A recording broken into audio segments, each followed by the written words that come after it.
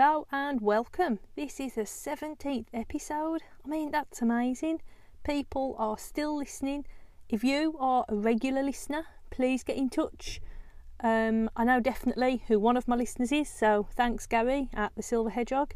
I'm not sure if other people listen to every episode or just the ones with words in the title that appeal to them. Not much has changed since the last episode, although two new things. One of them, I'm starting a new class on a Friday morning, which will be a much slower paced style of yoga and also include mindfulness and meditation. The other new thing is I've been trying Wiggy with early mornings. He's still a bit reluctant because 7 or 7:30 in the morning is really not his time of day.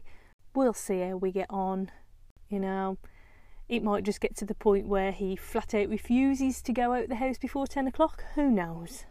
Right, as always, the first part of the podcast is technology, or what I've learned about technology lately. There's not much really. I mean, my friend Bryony showed me how to find and send GIFs, gosh, I can't even say it, via WhatsApp. It might seem like a really simple thing to you, but it's definitely not to me. I was also told about a great little app by my friend Richard, who's the same Richard from Archery Geek Outdoors that I've mentioned on the podcast before, and this app's called Snapseed. There's a really informative video on YouTube by Josh Bomar about how to get the best from it. So I've had a watch and I've been having a little play around with that. I mean, a lot of my photos are of the dog, but there's a few of plants and nature and stuff, and it's amazing. You just press a few things on this app and it totally transforms your photos. I can't believe it. Now on to the home yoga practice section. Now that I'm working more, I seem to be spending the time I do have when I'm not working, creating sequences for classes. So while it is yoga practice, it's not just for me, although I am in the process of establishing my own routine again. I don't know where the time's gone just lately. For the section where I usually talk about yoga in the news or in the media, in the outside world, there were a few options I could have had for this episode when I was looking for something to talk about. But I came across an article, Weird Things Yogis Do. I mean, technically, yogi is male, yogini is female. That's why on Instagram I'm known as Curly Girl Yogini. There was a list of, I think, 23 things. I chose 10, and I'll tell you at the end, I'll give you the score of the ones I agreed with, the ones I didn't. But you can probably guess, if you've seen any of my videos or heard me talk about yoga before, you'll probably, as soon as I say, you'll probably think, oh yeah, she does that one. Oh no, she definitely doesn't do that one. So, the first one. You regularly wake up at 5 a.m. No, I don't. Wiggy wakes us up in the early hours, maybe more than once, and then the alarm goes off at 6. But I'm definitely not a 5 a.m. person. The second one, you wear leggings 99% of the time. Now, maybe not 99%, but I never thought I'd wear leggings in public like I do. But I mean, I've got a pair of dinosaur and robot ones. They're really good. And I've recently bought some dinosaur fossil ones. So I think if you see me out and about, if you do see me in leggings, they'll probably have some form of dinosaur on them. Number 3, you have an emotional attachment to your yoga mat. No, I don't. I drew on my posh one, and posh is in, those air quotes. When I left teaching, I was bought a yoga mat, a really expensive yoga mat, which I would never have paid out that amount for. And it is great. I mean, I love it. It's so thick and everything. It's really good quality. During training, we were advised to draw a line down the centre and lines across the mat so that we could see where our hands and feet were for our proportions. So I did. But the amount of people on the teacher training course that said to me, "Oh, you've drawn on your mat. Why have you drawn on your nice mat? It's like, well, it's there to help me. It's just a bit of pen or Sharpie or whatever it was. It's not the end of the world. It hasn't changed how the mat works. The mat doesn't work any less or in a worse way just for having a few lines on. And it helped enormously with my training and with my own practice. So surely that's a good thing. Number 4, you skip nights out because you don't want to miss yoga practice the next morning. No, I don't. Although we don't go out much, when we do, there's usually a pub involved. Yes, yoga is a big part of my life, but there are many, many other parts too. The next one, you worry about your voice. No, I don't, because I don't have one. I do appreciate how it works and the symbolism attached to it, to the sound of but as I've said before, it's not something I use in my classes. Number 6, you know your Trikonasana from your Baddha Konasana. So Trikonasana is triangle pose and Baddha Konasana is bound angle pose. Yes, I do. I know Sanskrit names for several yoga poses and their variations, but there are also some I don't. I learn more as time passes. If I didn't know one pose from the other, I've got no right to be a yoga teacher. So it's a good job I do. The next one, you have odd looking bruises on your arms thanks to Crow. Now, if you've listened to previous episodes, you'll know that Crow was a big achievement for me. But it's not a regular thing, it's not a regular pose I do. I often have bruises on my arms and legs, but it's usually because I've walked into something or some inanimate object got me or Wiggy ran past me with a stick. Number 8, you carry your mat with you everywhere. No, I don't. I have enough stuff to carry, plus don't really go anywhere or don't go anywhere very often. Number 9, other people admire views while you think that would be a great yoga pose backdrop. And I'll say 50% for this. When we're out and about, sometimes I'll ask Mark to take a yoga photo, but often I'll be the one wanting to take the photo of what we can see anyway. I mean, there's plenty of photos out there already of people against beautiful sunsets and on the top of mountains and by crystal clear lakes. Me, well, you'll probably just get a photo of Wiggy sniffing at the edge of the water. And the last one, whenever you see a friend with a new yoga mat, you have to touch it. No, I don't. I mean, yes, I am the type of person that'll stroke cushion covers for sale in shops because, they're soft and furry or something. But I know what a yoga mat feels like, so I don't need to try and test it out. Rounding all that up, I got it at 7.5 to things I don't do versus 2.5 to things I do. So does this mean I'm not a proper yogini? I mean, seriously, after I read the article, I just thought, who thinks up this stuff? I mean, it did give me, 10 minutes or something of like, okay, maybe some people do, maybe they don't. As I've said before, I have my style, and most people who come into contact with me now are used to my style and could probably say which ones of those they agreed with or not for me without me telling them. This is now a follow-on from the last episode when I spoke about the Wim Hof method, and if you're not sure who Wim Hof is, you can either listen to the previous episode or probably easier is just to type his name in Google. He's also known as the Iceman, and read about him there. I've been having a cold shower nearly every day for nearly the last 3 weeks. There were just 2 days where I had a bath instead. So I start off with having a normal hot shower and then spend about 10 seconds making it colder and colder, because if you do it too quick, it's quite a shock. There is that involuntary gasp of air like that, and you really have to focus on your breath. This is definitely a time when my concentration levels are high. Once it's cold, and I mean cold, I didn't even know the shower could go that cold, I try to count to 30, although I still don't feel I get the full experience, as I don't always put my head under in order to keep my hair dry, as I'm not an everyday hair washer. You know, if you've seen pictures of my hair, you'll understand why. But seriously, try it. It's now part of my daily routine, and some days I've done it twice.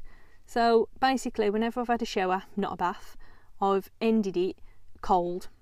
I did mention it to my friend Carla, but funnily enough, she wasn't too keen. But please let me know if you do try it.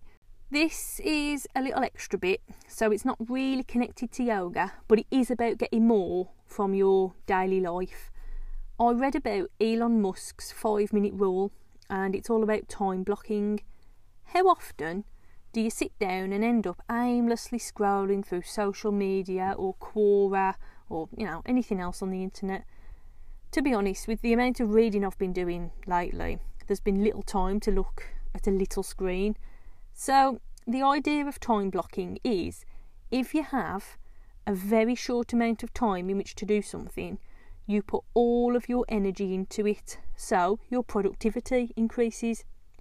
Since you've already decided what to do, your mind becomes engrossed in the task at hand and stops trying to think about or become distracted by or focus on other things, and your concentration increases as a result. Elon Musk uses this to be super productive. He's a contra-billionaire. Surely that's a made-up word. Yes it is, because my handwriting is so terrible it actually says centibillionaire. According to the internet, which is never wrong, it means someone whose wealth is estimated as at least $100 million or pounds. So it's only a guess, so it could be out by a little bit. According to the Bloomberg Billionaire Index, Elon Musk is currently the richest person in the world. Now, let's be clear, I don't want to be rich. I definitely don't want to be the richest person in the world, unless it means I can rescue all the dogs and cats that need homes. But I do like his idea of time blocking. However, 5 minutes seems a bit extreme. So previously, I have split my time into half-hour blocks before I even read about this 5-minute thing. But I've found the best thing that works for me is a daily list. You write your list every morning, or you can write it out a few days in advance. And each time you do something, you cross it off or you tick it off. But I hate not being able to cross everything out. So in some ways, this may have an adverse effect. I don't know. Anyway, back to the podcast. It's now time for Eyes, Ears, Seen and Been, and wow, there's a lot for this episode. I'll try not to go into too much detail. Starting with the eyes, so things that I've read over the last month or so. Italy has been my chosen country for this month. I tell you, it's been hard going. I read The Descent into Hell, which chose parts from Dante's Inferno, and it was particularly difficult, but it did have an interesting rhyming scheme, especially since it was translated from Italian to English and kept the same pattern, the same rhyming pattern. Another one that I read was Meditations by Marcus Aurelius. It was a bit better, and he did have some quite thought-provoking ideas on Stoic philosophy, but again, I had to read it in little chunks. One that I really enjoyed was called Mandolinfiore. I think that's how it's pronounced. Please don't shout at me for my lack of Italian accent. It's a 14th century Italian folktale, and it involves a dragon and mustachioed bandits. And I loved the fact that throughout the story, this little group of people were referred to as mustachioed bandits, and there was a picture as well. It was much more on my level. The latest book, and the last one in my Italian collection, is The Name of the Rose, and it came up while I was looking for Italian classic literature, basically. It was recommended by my friend Richard, not the Archery Geek Outdoors Richard, a different Richard, who said it was the best book he had ever read. I've still got about 100 pages to read, and while I think it's extremely well written, there were various parts that I admit just went right over my head. Yes, it is a very good book, very well written. It wouldn't be in my top 10, but I'm glad to have read it. I mean, I haven't finished reading it, but I'm glad that I've stuck at it. The first, 150 pages, it's a slow burner, as he described it, and yeah, it definitely is, but then it got really interesting. I'd be willing to watch the film version with Sean Connery for a comparison. One more book I'd like to mention, nothing to do with Italy. It's a kid's book, and I borrowed it off my friend John, and it's called The Otterbury Incident. It's a children's book, but it's a smashy little read. It's not dumbed down for kids. It's a great story. Adventure, mischief, mayhem. It's by C. Day-Lewis, who I found out is the father of Daniel Day-Lewis, the actor. And it's just great. I don't want to give you any details because it's one of those books that once you've read it, you're kind of a bit sad that you won't get to read it again for the first time. So I shall be on the lookout for more stories like that. I mean, it was written a long, long time ago, and you certainly wouldn't get away with writing it nowadays. And I think that's probably why it makes it so good. Right, the ears. More podcasts. I've been listening to 2 new ones just lately. One of them, the Forgotten Origins podcast, talks about where some of the well-known fairy tales come from and the different versions. The Pied Piper. Now, I've always thought it was a sinister character. I had the Ladybird version when I was little, and I remember being rather startled, is that the right word, at the ending. I wouldn't say horrified, but rather alarmed maybe at the ending. Where was the happy ending? Where was it? The children just disappeared. But maybe that's where my love of Germany started. I don't know. It was a very long time ago when I first read it. And it wasn't until I was much older that I also discovered that Pied referred to his clothes and not his eyes or music, as I'd thought it was when I was little. I mean, really, what 8-year-old is going to know that Pied means multicoloured clothing, although I've worn my fair share of Pied clothing over the years. I wonder if this story was also the reason that I started playing the recorder at junior school. One of my main memories of junior school, though, was being made to stand on stage in a school play of the Pied Piper, and my line was, "They must be caught."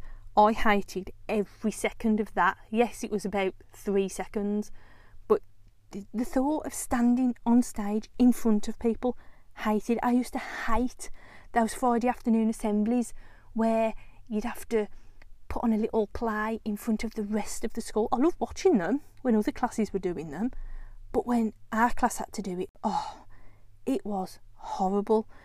I've never liked talking in front of people, and I know that probably seems really weird now because I do it weekly on a regular basis as a job, but I may have told people in my class sometimes that I do find it difficult to get my ideas across sometimes, and I do get tongue-tied, and I find it difficult to look at people when I'm talking to them as well.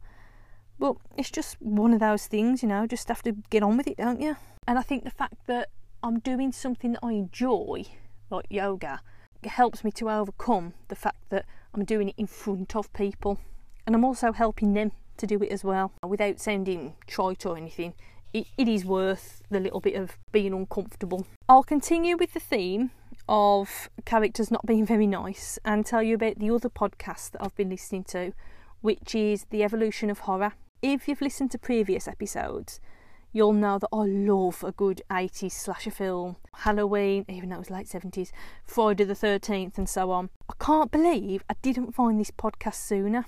And the man who creates it is called Mike Munster, and he's joined by a different guest every episode to discuss a particular film or two in depth. I've only listened to a couple of them so far.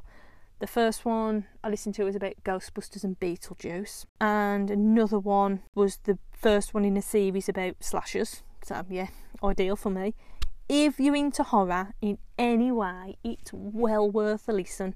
So that's called The Evolution of Horror, and you just type it in and it'll come up on Google, and it even, on the webpage, even splits it into categories. So if you've got a certain type of horror film you like, you can go straight to that category. The scene part. Now, there's been quite a few different things over the last few weeks. We started watching a documentary series called Cocaine Cowboys about 2 childhood friends who became drug kingpins in Miami in the 80s. So I haven't finished watching it yet, but it's good so far. A film we watched, Once Upon a Time in Hollywood. So that's got Brad Pitt and Leonardo DiCaprio in it. It's not what I thought it was. I thought it was actually about the Manson murders, but they're just like a little side story, if you like, but still enjoyable.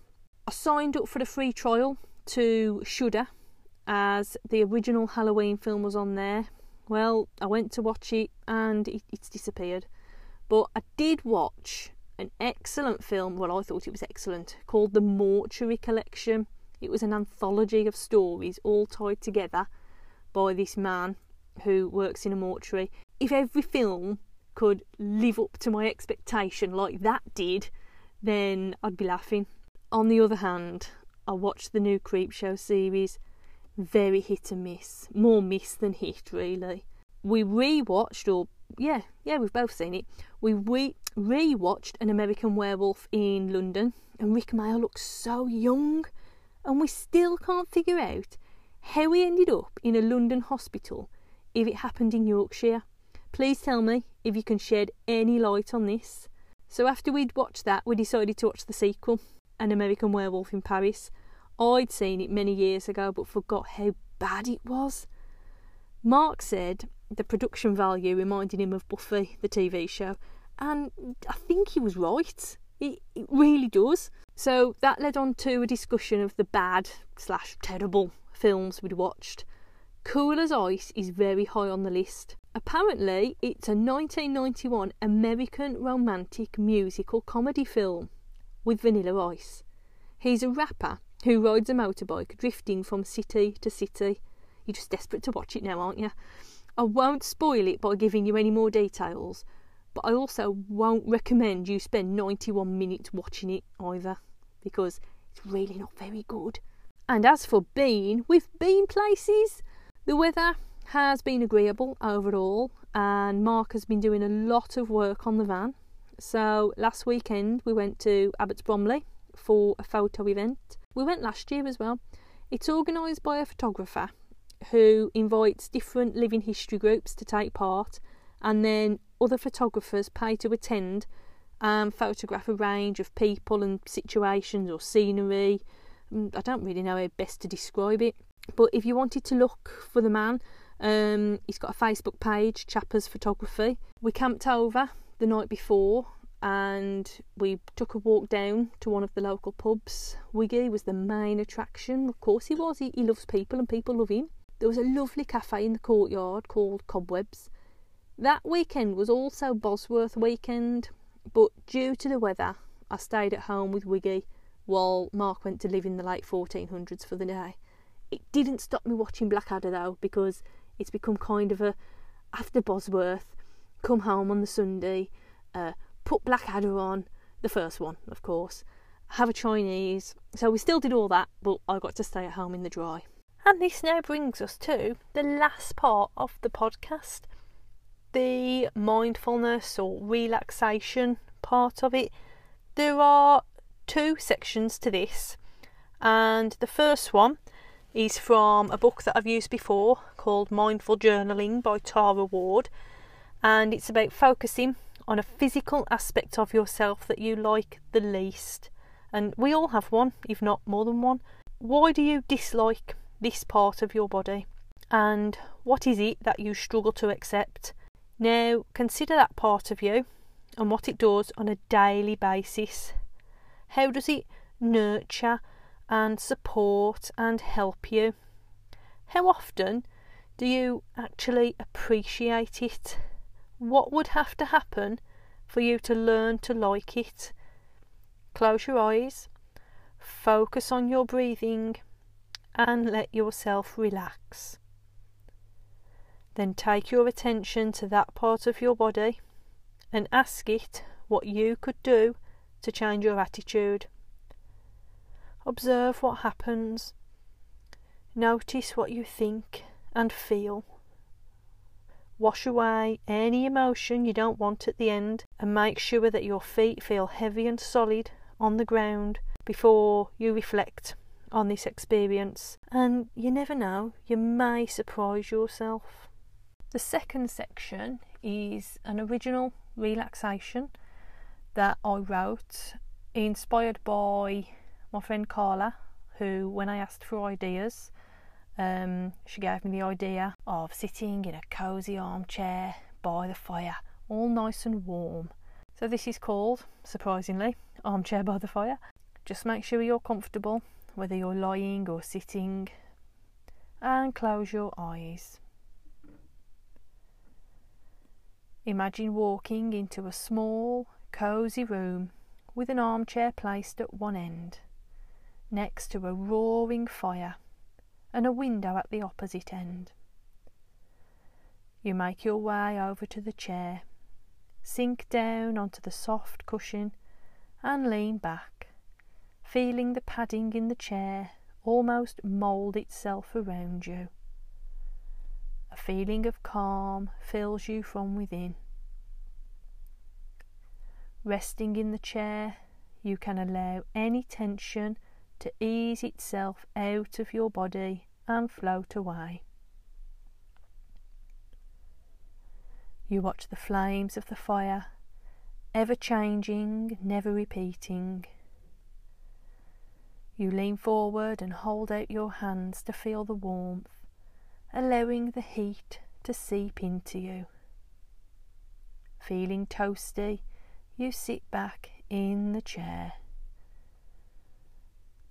The low crackle of the logs becomes background noise as your breathing becomes deeper. Your breath reaches a steady rhythm. Inhale, exhale. Inhale, exhale. As the logs continue to burn, the smell of cedarwood fills the air. You feel calm and relaxed. Your skin is warm and soft. A gentle drumbeat is heard outside, of raindrops tapping against the glass panes in the window. You are glad to be inside, in this cosy room, out of the rain. You listen out for subtle differences in the sounds. You appreciate being indoors, dry and comfortable. Bring your attention to your breath. Allow all other sounds to fade. Rest here for a while, listening to the sound of your breath as you breathe in and out. Feel the breath enter and leave your body in turn. It is now time to leave your cosy room, but keep the feeling of calm with you. As you open your eyes and stand up, you notice that the fire is dying down. The flames have all but disappeared, and smouldering ashes provide a faint glow. Outside, the rain has stopped, leaving water speckles on the window pane. You exit the room, but take with you an overriding sense of peace. And then in your own time, you can open your eyes and bring yourself back to the present. And that brings us to the end of today's podcast. So thank you for listening. If you want to get in touch with any ideas or questions, you can email me, sayyestoyoga@hotmail.com, or you can do it through my website email, which is admin@sayyestoyoga.co.uk. You can find me on Facebook under Say Yes to Yoga. Instagram, my name is Curly Girl Yogini, and if you want to take a look at the website, it's www.sayyestoyoga.co.uk. Thank you so much for listening, and I'll be back again, hopefully, next month. Bye!